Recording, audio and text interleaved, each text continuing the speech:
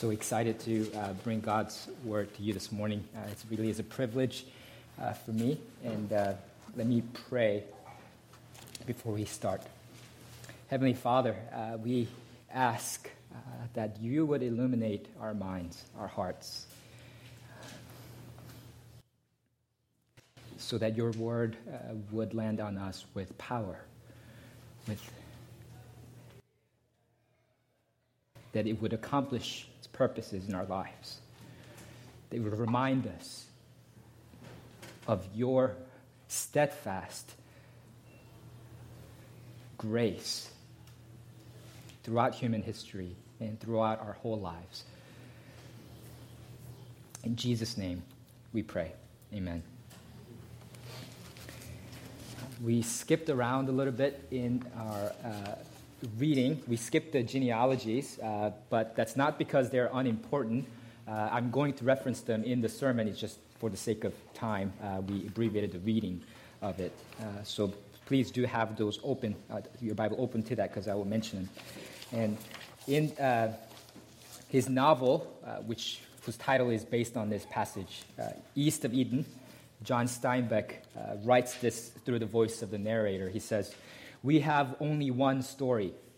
All novels, all poetry, they're all built on the never-ending contest in ourselves of good and evil. And it occurs to me that evil must constantly respawn, while virtue is immortal. Vice has always a new, fresh young face, while virtue is venerable as nothing else in the world is." Right.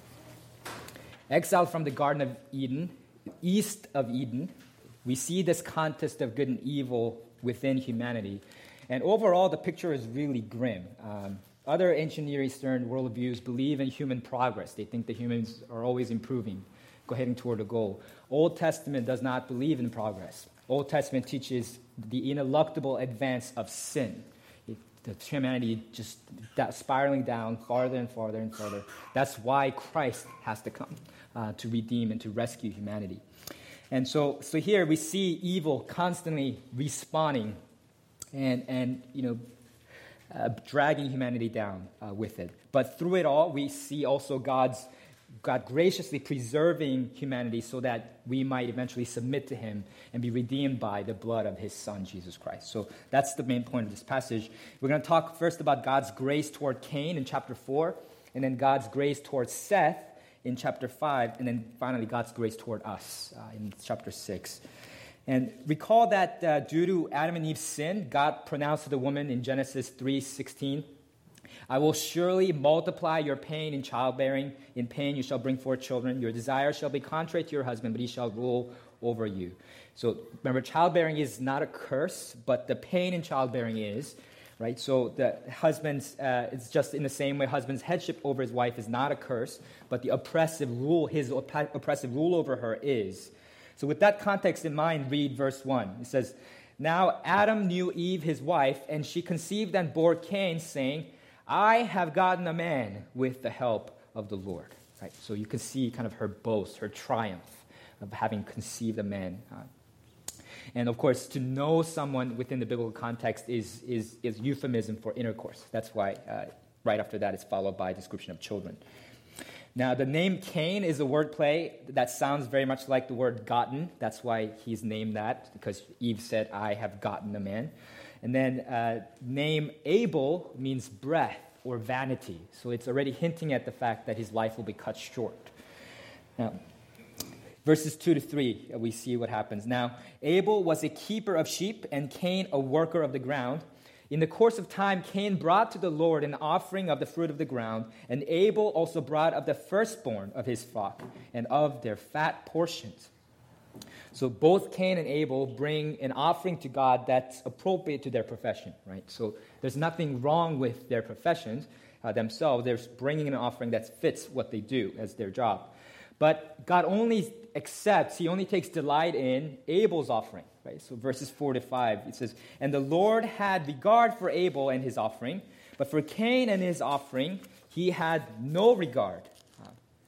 And the reason for this, the narrative seems to suggest, is that while Abel offered the firstborn of his flock And of their fat portions, Cain did not offer the first fruits of his ground, of the ground that he works. And according to Old Testament law, every firstborn male belonged to the Lord. That's because of Passover, right? God's redeemed the firstborn of Israel. So he said they had to pay a redemption price for every firstborn male, and every firstborn animals that for sacrifice had to be sacrificed. And in particular, also, God commanded Israelites to offer the fat of the meat, because the fat was considered the best part, the choicest part of the meat. So you were supposed to offer that in sacrifice, not consume them themselves. And so notice that's exactly what Abel does. He brings the firstborn and with their fat portions. Similarly, the first fruits of all produce was required to be offered up to the Lord. So Numbers 18, 12 to 14 talks about this. In Deuteronomy 26:2, it says, "You shall take some of the first of all the fruit of the ground, which you harvest from your land, that the Lord your God is giving you." Right? And the point of this is to recognize that all that we have comes from God. So you're harvesting from the land that the Lord your God gave you. So the first of it should come to the Lord. It belongs to the Lord. And so Exodus 23:29 also said, "The best of the first fruits of your ground you shall bring into the house of the Lord your God." So of course, it makes sense if you think about it, right? You bring the cream of the crop, not the crumbs to the king when you come to the king.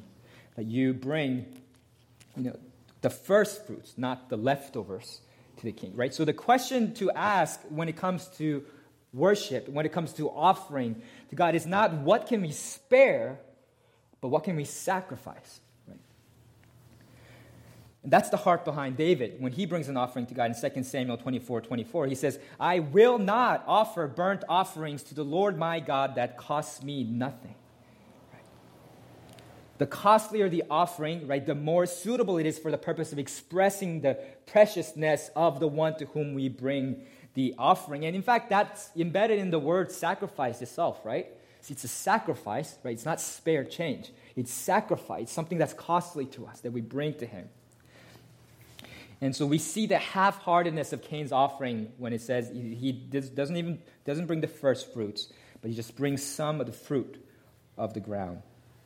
That's why when the author of Hebrews mentions this tale, Hebrews 11:4, he says, "By faith Abel offered to God a more acceptable sacrifice than Cain, through which he was commended as righteous, God commending him by accepting his gifts."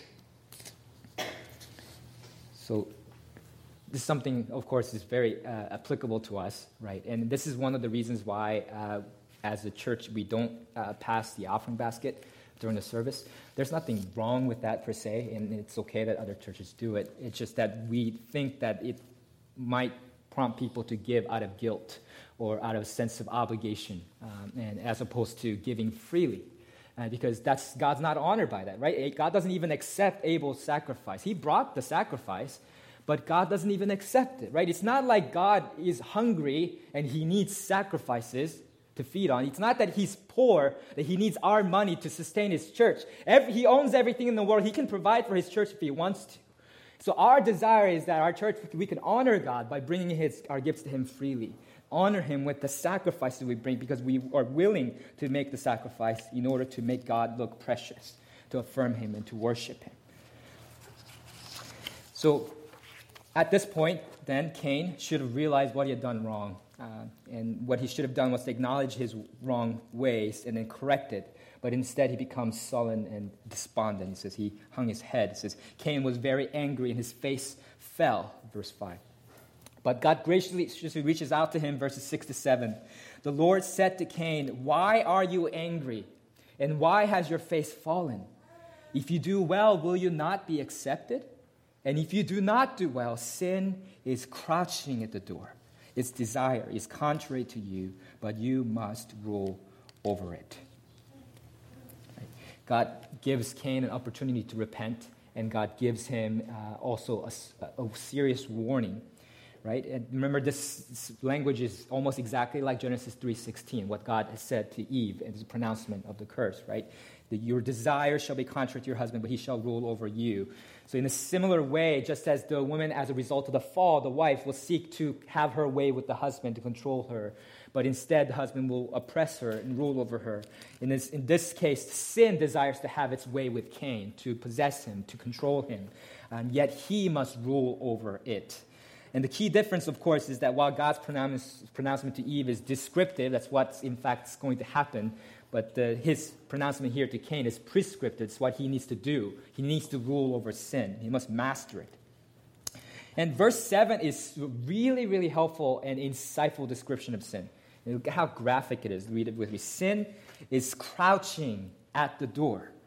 Its desire is contrary to you, but you must rule over it. The word crouch means to lie in wait, right? About to pounce. It means to lurk. Right? That's the nature of sin. It's being compared metaphorically to a savage beast, a wild beast that's crouching, waiting to pounce at you by the door, right? And it's at the door, it says, right? It's not far away.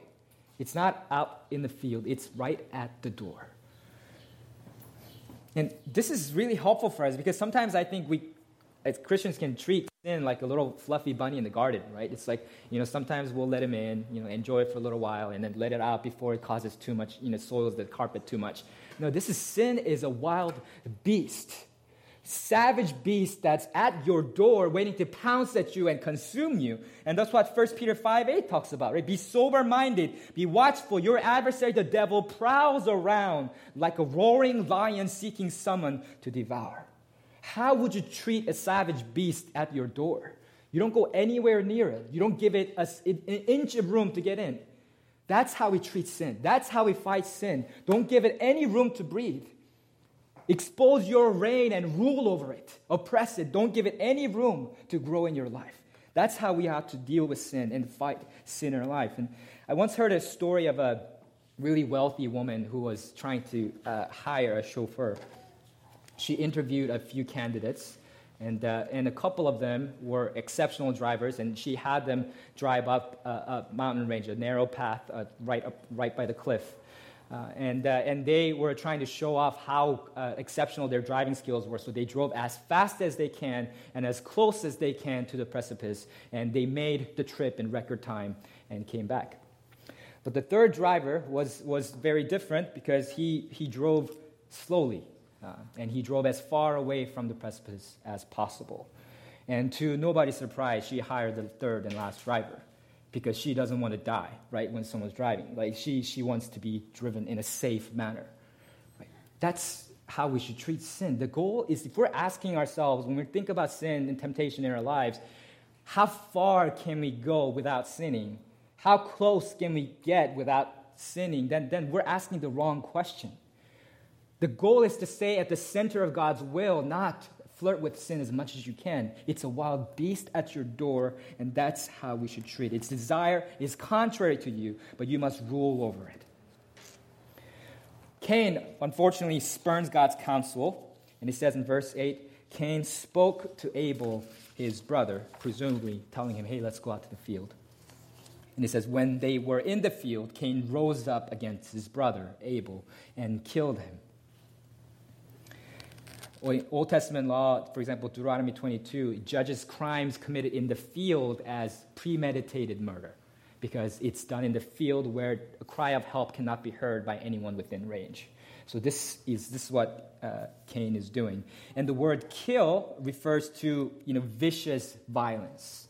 It's not just regular, just generic word for kill. You could translate it almost butchered. He butchered him to death. Cain hacked his brother, to death.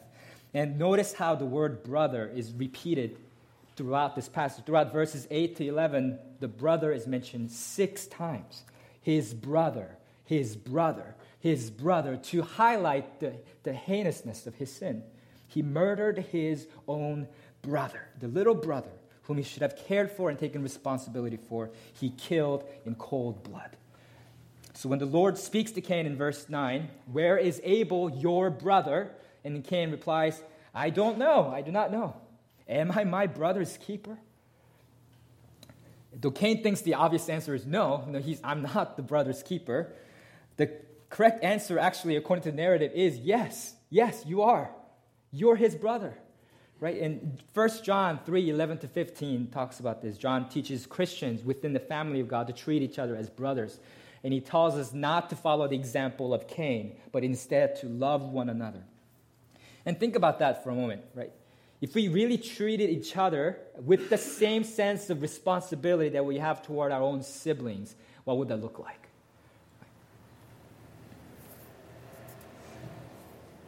You know, if we would care enough then to tell the hard truth to each other.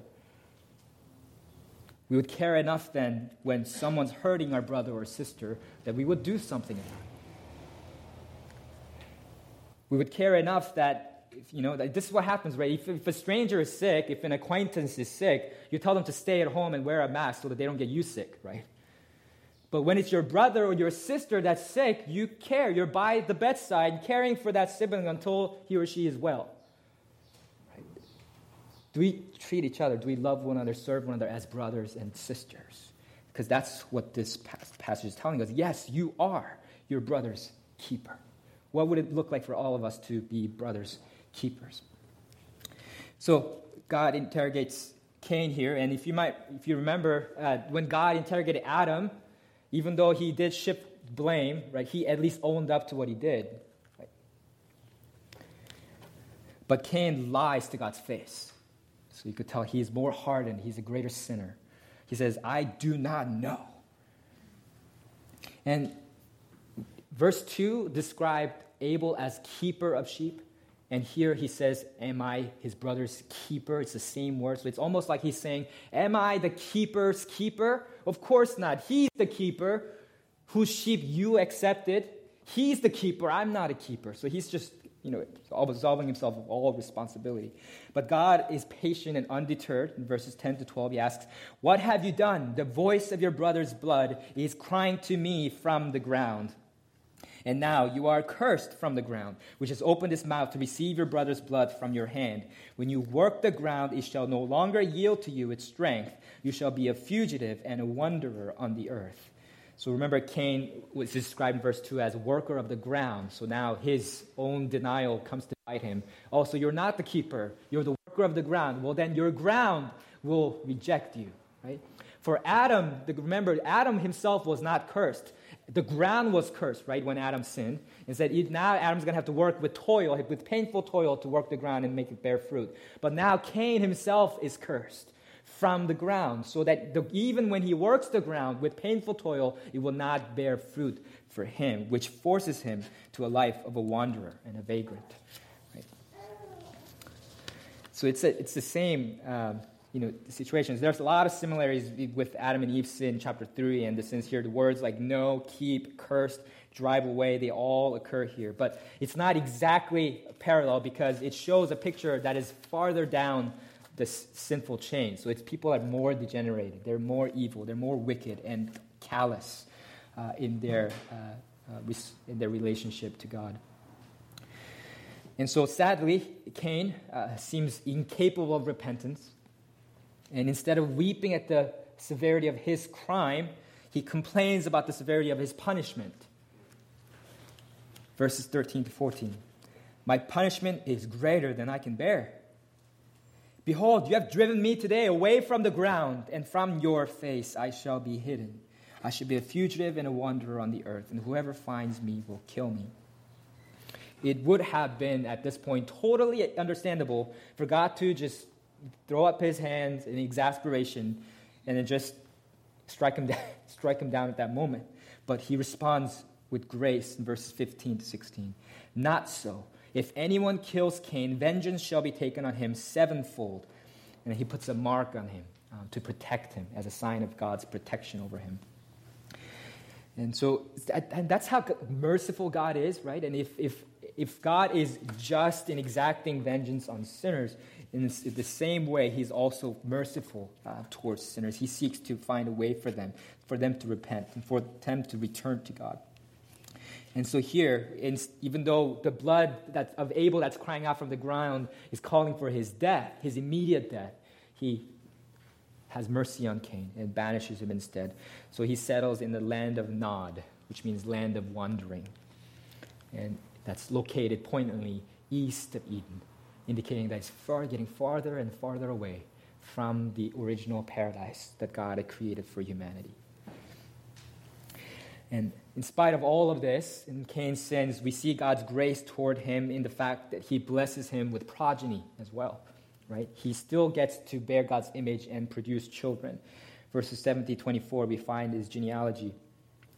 But this is still the cursed line. It's a line that's separated from God, and we see that in some of the examples that we get in verses 19-23. So look at Lamech in 19-23. It says, he took 2 wives.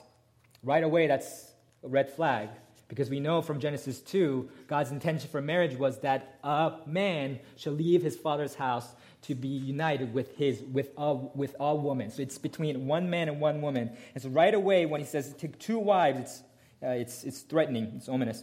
And then Lamech turns out to be, unsurprisingly, a really unpleasant fellow. His wives' names are Ada and Zillah, which means pretty and, or chime or tinkle for the other woman. So basically one has a pretty face, the other has a pretty voice. So it's describing that this Lamech is he's a sensual guy. He enjoys women. He's taking up the woman he likes as his wife. So he's an unsavory character. Now, so in verses 23-24, he boasts in poetic form.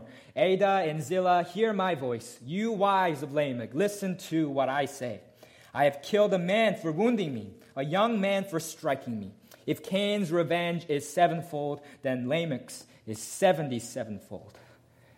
Self-centered, haughty, hot-headed man, right? So not Cain at least knew something, he had done something wrong. He was trying to hide it from God. Lamech's boasting about killing a young man, for wounding him. It wasn't like he was trying to kill him, for wounding him, for bruising him. He kills him.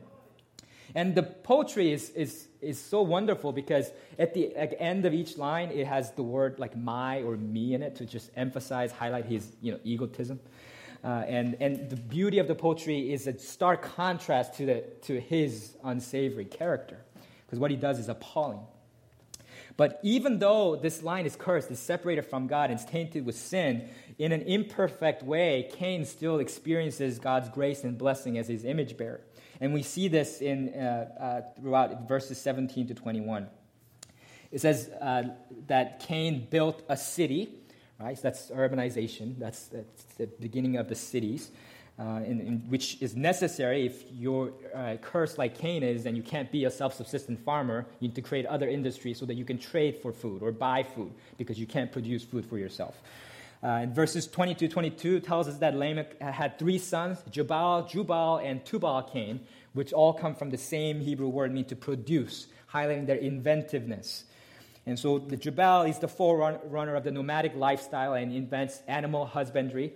Right? Of course, Abel was a shepherd, but this is more broad. He's taking care of all kinds of livestock. Jubal was the creator of musical instruments, and Tubal-Cain was the first to discover metalworking. Right? So all of this is an example of God's common grace. Common meaning that it's common to all. He shows grace even to his non-elect, to the people who are separated from him, not chosen for his special grace, yet still even to them God shows common grace. And these sons of Cain become the fathers of city, culture, and civilization. So that's God's grace toward Cain, even in the midst of sin. But God's special grace, his saving grace, is reserved for the chosen line, and that's God's grace towards Seth in chapter 4. And that line begins in verses 25-26, still in chapter 4. It says, Adam knew his wife again, and she bore a son and called his name Seth. For she said, God has appointed for me another offspring instead of Abel, for Cain killed him. To Seth also a son was born, and he called his name Enosh. At that time, people began to call upon the name of the Lord. Right? So with the murder of Abel, God's blessing can't rest on Cain. So now it passes on to their second son, Seth. Right?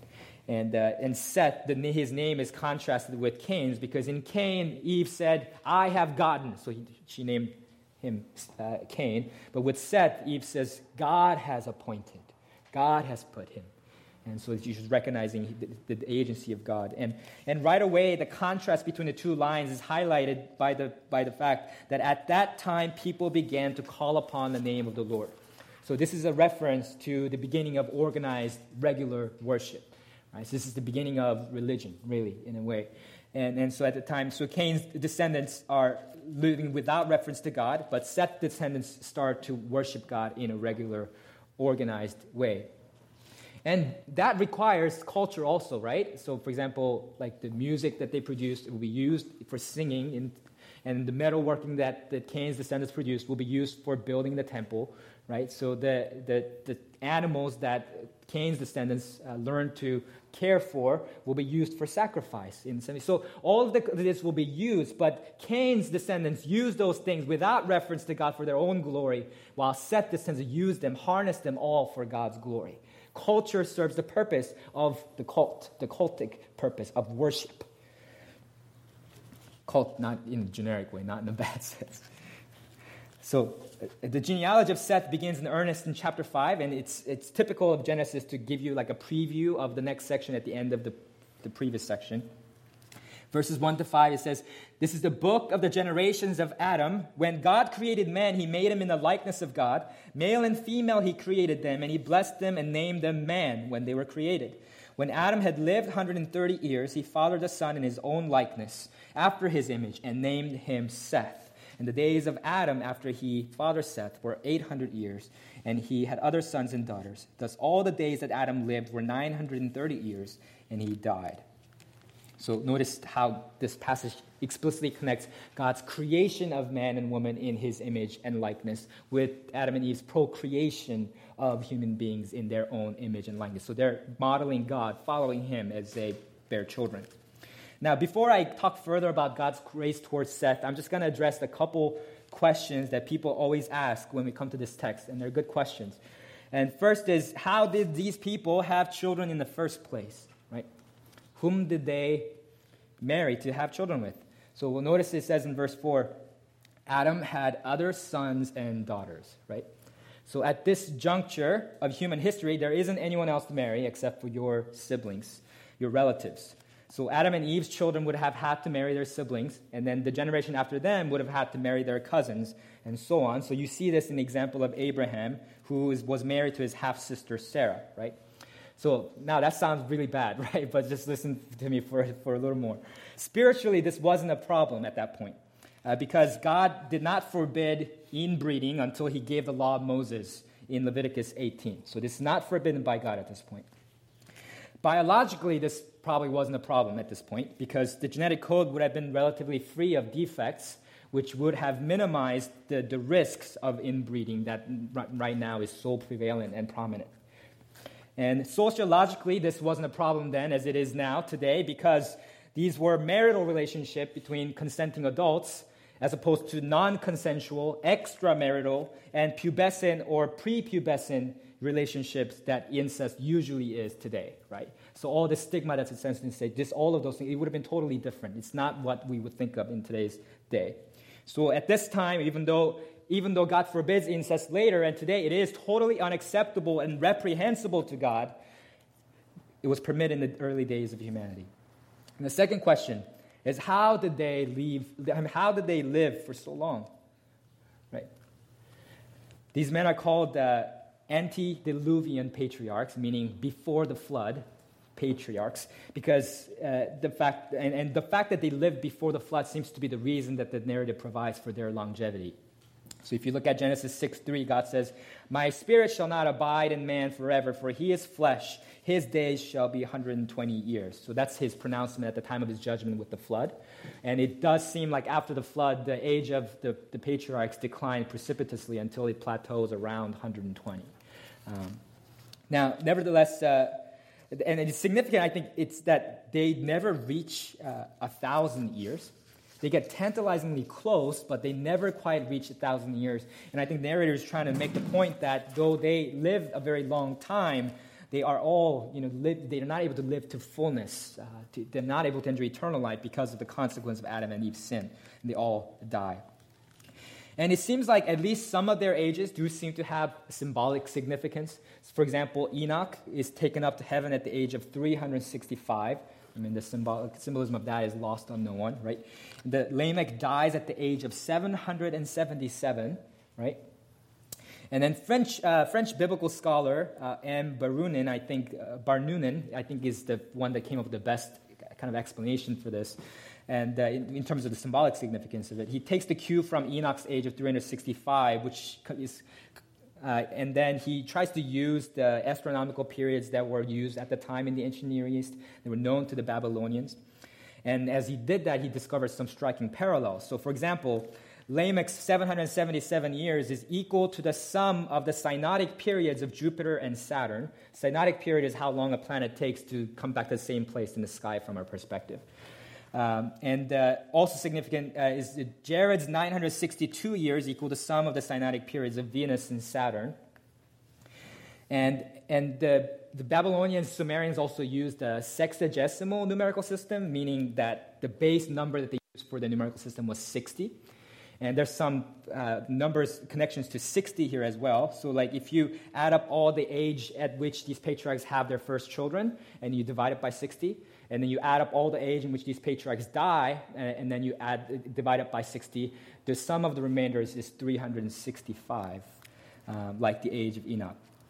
Now, so what if this is the case, and this is what the narrator's intention is, then the cycle of these men's years match the cycles of the heavenly spheres to indicate that the God's in control of it, and that they are living a life that's far more blessed than the life that people live after the flood. Now, with that said, I don't think the symbolic significance of the numbers necessarily imply that these are made-up figures, right? Because these were real historical figures. And that's why they have names, and that's why there's a record of their children, and that's why specific numbers of age are assigned to them, because we're supposed to understand them to have been real people. Yes, distant from the time of Moses' writing, but still real people who lived. Now, getting back to the Sethite genealogy, right, all of this, it shows that you get a distinct impression that this is a special line. It's blessed by God, and several clues for that. So, first, it's typical of biblical genealogies to highlight the seventh person in the genealogy, because 7 is the number of completion. And the seventh number in Cain's genealogy was Lamech, but here it is Enoch, seventh from Adam. And verses 22 to 24, he says, Enoch walked with God after he fathered Methuselah 300 years and had other sons and daughters. Thus all the days of Enoch were 365 years. Enoch walked with God, and he was not, for God took him. So twice Enoch is described as having walked with God. Right? That's the language that is used to describe all the godly men throughout the Old Testament. They walked with God. And it says that he was taken. God took him. That's the language that is used to describe Elijah, whom God takes in a fiery chariot, right? So he doesn't die. So it seems to suggest that Enoch didn't have a normal death. He was somehow taken up by God. But Moses isn't really interested in how that happened as much as the fact that it did happen.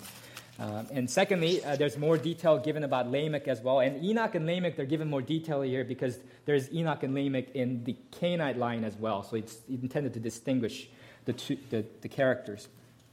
And Lamech here, he says, out of the ground that the Lord has cursed, after he fathers Noah, he says, this one shall bring us relief from our work and from the painful toil of our hands. And it says he lives 777 years, which is, remember Lamech, the other Lamech, the bad Lamech, boasted about how his revenge is 77-fold. But Lamech here, he lives, not the Lamech, Noah's father, Lamech here, lives for 777. And you may have also noticed, if you're reading the genealogy carefully, that in addition to Enoch and Lamech, who have the exact same names in the two genealogies, there's a lot of similar names. If you compare the two. In fact, the last 7 names look almost identical in the genealogy.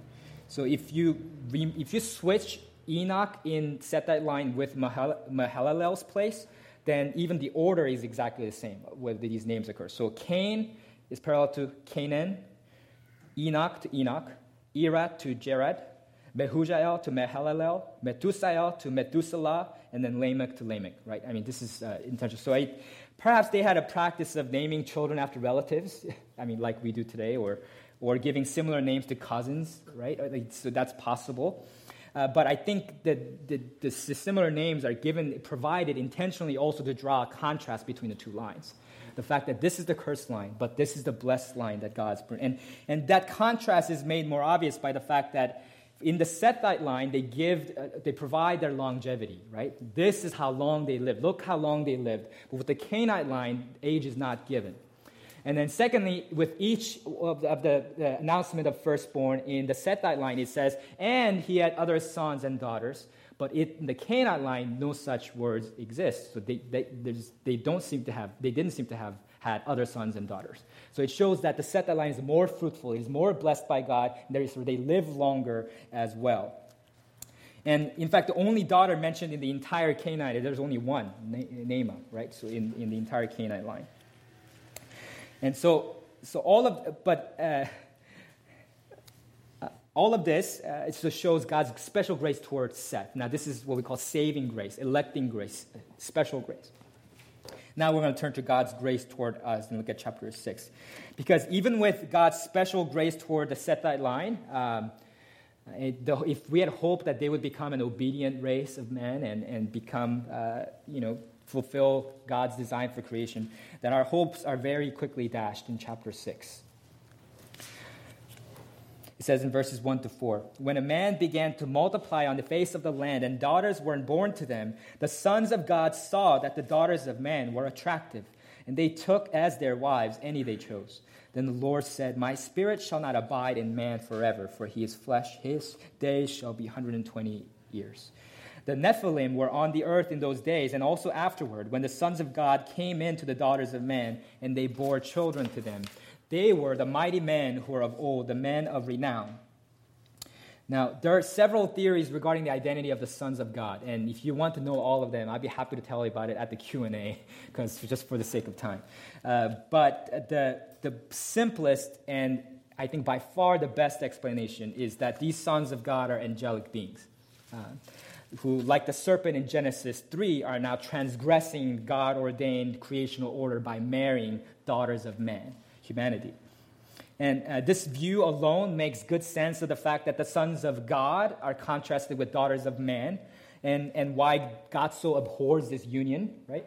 So early Jewish exegesis, the Roman Jewish historian Josephus, the Dead Sea Scrolls, as well as New Testament texts like 2 Peter 2:4 and Jude 6-7, and earliest Christian writers, Justin Martyr, Irenaeus, Clement of Alexandria, Tertullian, Origen, they all agree that this is what this passage is referring to. Sons of God refer to the fallen angels whom God punished as a result of their sin. That's documented here in Genesis 6. And 2 Peter 2 talks about that in greater detail.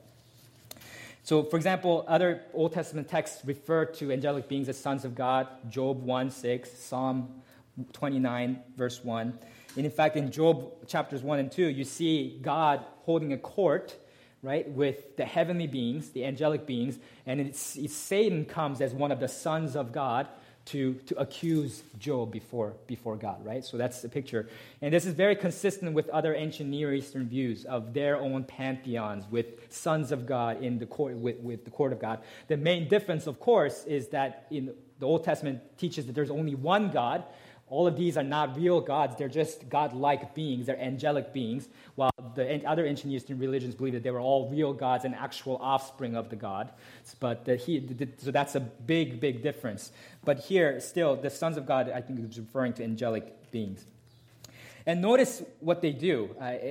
Try to pick up the familiar sequence of words here in verse 2 of chapter 6.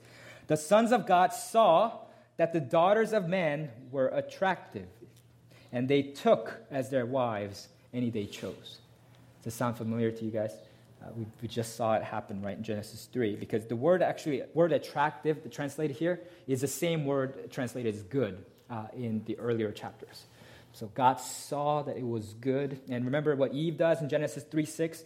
So when the woman saw that the tree was good for food, and it says later, she took of its fruit and ate. So seeing good, taking and doing that, she usurped the Creator's rights. And here, these angels are doing the very same thing. Sin is always the same. You see that it's good, and then you take and what's not yours to take, what's forbidden to you by God. And it seems that it's not just the angels that are guilty, but it's the men who are guilty, which is why God punishes man also. And it seems that this is not rape, right? Because it says that these sons of God took daughters of man as their wives. This is not rape, this is marriage, which means not only did the woman consent, it's their fathers in this culture also consented. So everyone in humanity is implicated in this sin. And in fact, other ancient Near Eastern religions actually encouraged fertility cults and sacred marriages with the gods. And so this is a polemic against that practice. And so God decides to punish humanity. He says, "My spirit shall not abide in man forever, for he is flesh. His days shall be 120 years." Meaning that God's not going to let them live, give them the breath of life for an indefinite period of time, or even that long as the antediluvian patriarchs. Instead, now it's going to be cut short. So this view then makes sense of the rise of the Nephilim, right? The Nephilim were not immortal, but they are described as mighty men, right? Verse 4 says, "The Nephilim were on the earth in those days, and also afterward, when the sons of God came into the daughters of men, and they bore children to them. These were the mighty men who were of old, the men of renown." So the fact that Nephilim were there in those days and also afterward suggests that maybe this practice happened again at some point in human history. There's more. There's descendants of Nephilim you see throughout the Old Testament. So in Numbers 13:33, they're mentioned. So the Israelites are sent out to spy the promised land of Canaan, right, to bring back a report of how they can take the land. And then instead they come back cowering and scared, and then this is what they say. "And there we saw the Nephilim, the sons of Anak who come from the Nephilim. And we seem to ourselves like grasshoppers, and so we seem to them." So they lose all their courage when they see the Nephilim in the land, the promised land. And the Nephilim aren't the only people described as giants in the Old Testament. So Deuteronomy 2:10 talks about the Imim formerly lived there, a people great and many, and tall as the Anakim. So Anakim are the people who are said to come from the Nephilim. And like the Anakim, they're also counted as Rephaim, but the Moabites call them Imim. So Anakim, Rephaim, and some of the Rephaim took refuge among the Philistines in the valley of Rephaim. And so that's probably, the Goliath probably is descended from them. So you remember that story. And that actually story is really illuminating because I think it helps clear up a common misunderstanding. When we hear the word giant or Nephilim, we think of the race of giants from like Harry Potter, right? They grew up to like 25 feet. Right, that's not what's going on here, right? So this is so Goliath. Anybody know how tall he is? Sorry, 9 feet. So he says the Bible describes him as it's a 6 cubits and a span in 1 Samuel 17:4. So that's actually 6 feet 9 inches. So that's about the size of LeBron James. LeBron James is 6 feet 8, and he's 250 pounds. I mean, that guy is a big man, right? So this is not talking about giants like different. Like these are big men. I mean, to be sure, they're mighty men. They were called heroes for a reason. But this is not some fantastical giant from Harry Potter. Now, I mean, imagine me facing LeBron James in battle, it would be a very appropriate hyperbole to say that I look like a grasshopper to him, right? I mean, so that's what's going on. So the Israelites recognize that it strikes fear into their hearts just to hear of the Nephilim. And so God responds, but Nephilim, though fascinating, are reminders of humanity's depravity. Make sure you remember that. And of unthinkable transgression of God's creation order. And it's because of that God responds in verses 5-7. "The Lord saw that the wickedness of man was great in the earth, and that every intention of the thoughts of his heart was only evil continually. And the Lord regretted that he had made man on the earth, and it grieved him to his heart. So the Lord said, I will blot out man whom I have created from the face of the land, man and animals and creeping things and birds of the heavens, for I am sorry that I have made them." So previously, in his act of creation, God saw that it was good. Now God sees that it is wicked. Wickedness of man was great in the earth. And it says, every intention of the thoughts of his heart was only evil continually. not just our deeds, but every intention of the thoughts of our heart was evil continually. So God cares not only about what we do, but why we do them. He cares about our intention. And this verse right here is the clearest Old Testament teaching of the doctrine of total depravity. We might also call that pervasive depravity, which states that the corruption of sin extends to every aspect of human nature. Now, this doesn't mean that humanity is totally incapable of good, but it does mean that everything we do, even every good thing we do, is tainted with some semblance of evil and sin. Puritan theologian Jonathan Edwards understood this reality better than most people, and he distinguishes what he calls common virtue from true virtue. And writing that most virtues that so-called virtues we observe around us are simply common virtues, not true virtues. He writes that true virtue is doing the right thing simply because God is worthy of our total trust and obedience. It's done out of love for God, out of obedience to Him. Common virtue is doing the right thing for our own sake, out of fear, out of pride. Right? So for example, common virtue is when someone is honest because he or she is afraid of getting caught in a lie and then punished afterward. They're still honest, but they're honest for the wrong reason. It's a common virtue. Or someone is honest because they say to themselves, oh, I'm not like one of those low-born, rotten liars, because of pride. Pride of thinking that you're more upright and honest than other people. Common virtue is when someone participates in service projects because he or she is afraid of being judged by people around them. Fear. Or someone who participates in those projects so that they can feel superior, better, more accomplished than other people around them. It's common virtue. We should be grateful for common virtue because if it didn't exist, this society would not function. That's an example of common grace as well. But God is not pleased with common virtue. He says every intention of the thought of his heart is still evil when we only have common virtue, but not true virtue. Doing good deeds out of fear and pride is profoundly self-serving. We're doing it for our glory, not God's glory. So because we're taking a shortcut to virtue, what ends up happening is then we become more and more fearful and more prideful people, which is deeply displeasing to God. So if you're tempted to think that you're a pretty good person, then we're wrong. We're very wrong. Every intention of the thoughts of our hearts are evil continually apart from Christ. The situation is so bad, it says that God regretted that he had made man on the earth.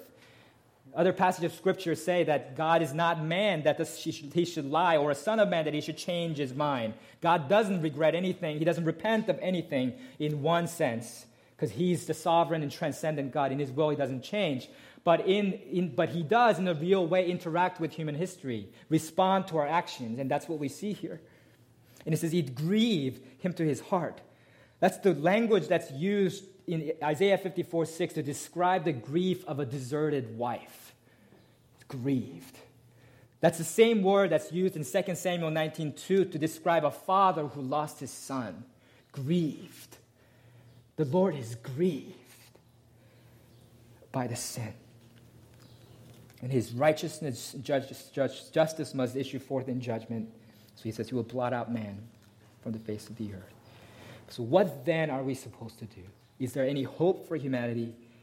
And verse 8 offers a glimmer of hope. It says, but Noah found favor in the eyes of the Lord. And the words in this passage, like regretted, wipe out, favor, all sound like the name Noah in Hebrew. So they're all pointing to him as the central figure of the next section of Genesis. It's through him that God's grace for humanity will appear.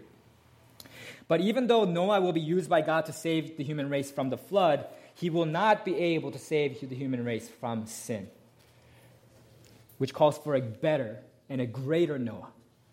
And we see hints of this all throughout the passage. Remember what I said about the name Seth? It sounds like the Hebrew word for appoint. And that's where he got his names. And that's an allusion to Genesis 3:15, which said, I will put, that's the same word, appoint. I will appoint enmity between you and the woman, and between your offspring and our offspring. He shall bruise your head, and you shall bruise his heel. So that promised offspring, the promised Messiah who is going to come to conquer Satan, defeat evil, that man is going to come in the line of Seth. So that's pointed at. And in Hebrews 12, 22 to 24, it says, "But you have come to Jesus, the mediator of a new covenant, and to the sprinkled blood that speaks a better word than the blood of Abel." Right. God said to Cain in Genesis 4:10, "The voice of your brother's blood is crying to me from the ground." And according to Old Testament, blood is where the life is. And so it is by the blood that we must make atonement for sin. But Cain's blood is not crying for atonement. It is crying for atonement in the sense that it is crying for vengeance. That's what Cain's blood is. Not Cain. Abel's blood is crying out for. Abel's blood is crying out for vengeance for Cain's blood. It's calling for Cain's blood. But Christ's blood, according to the author of Hebrews, speaks a better word than the blood of Abel. Because the blood that Christ shed on the cross doesn't call for vengeance and justice, but it calls for grace and mercy for sinners. The cry of vengeance that all of human history attests to, it calls for justice, it demands death, but that's satisfied by Jesus and his perfect, sinless life and death on the cross.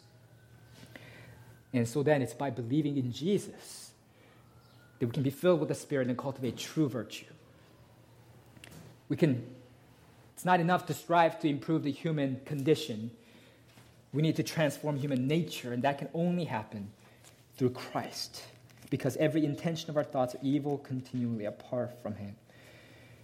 So I want to close by saying this to you. If you are feeling guilty, haunted, guilt-ridden today, Satan is accusing you and your conscience is bearing witness against you. If the blood of Abel is crying out against you from everywhere for vengeance and condemnation, then hear instead for you the cry of the blood of Jesus Christ, which is crying out mercy, grace, love, forgiveness, and then come to him in repentance and faith. There you will find redemption and salvation.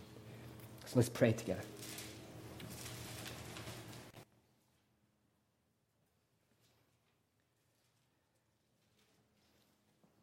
God, it is so easy to spot sin in human history, in your word, in our own hearts.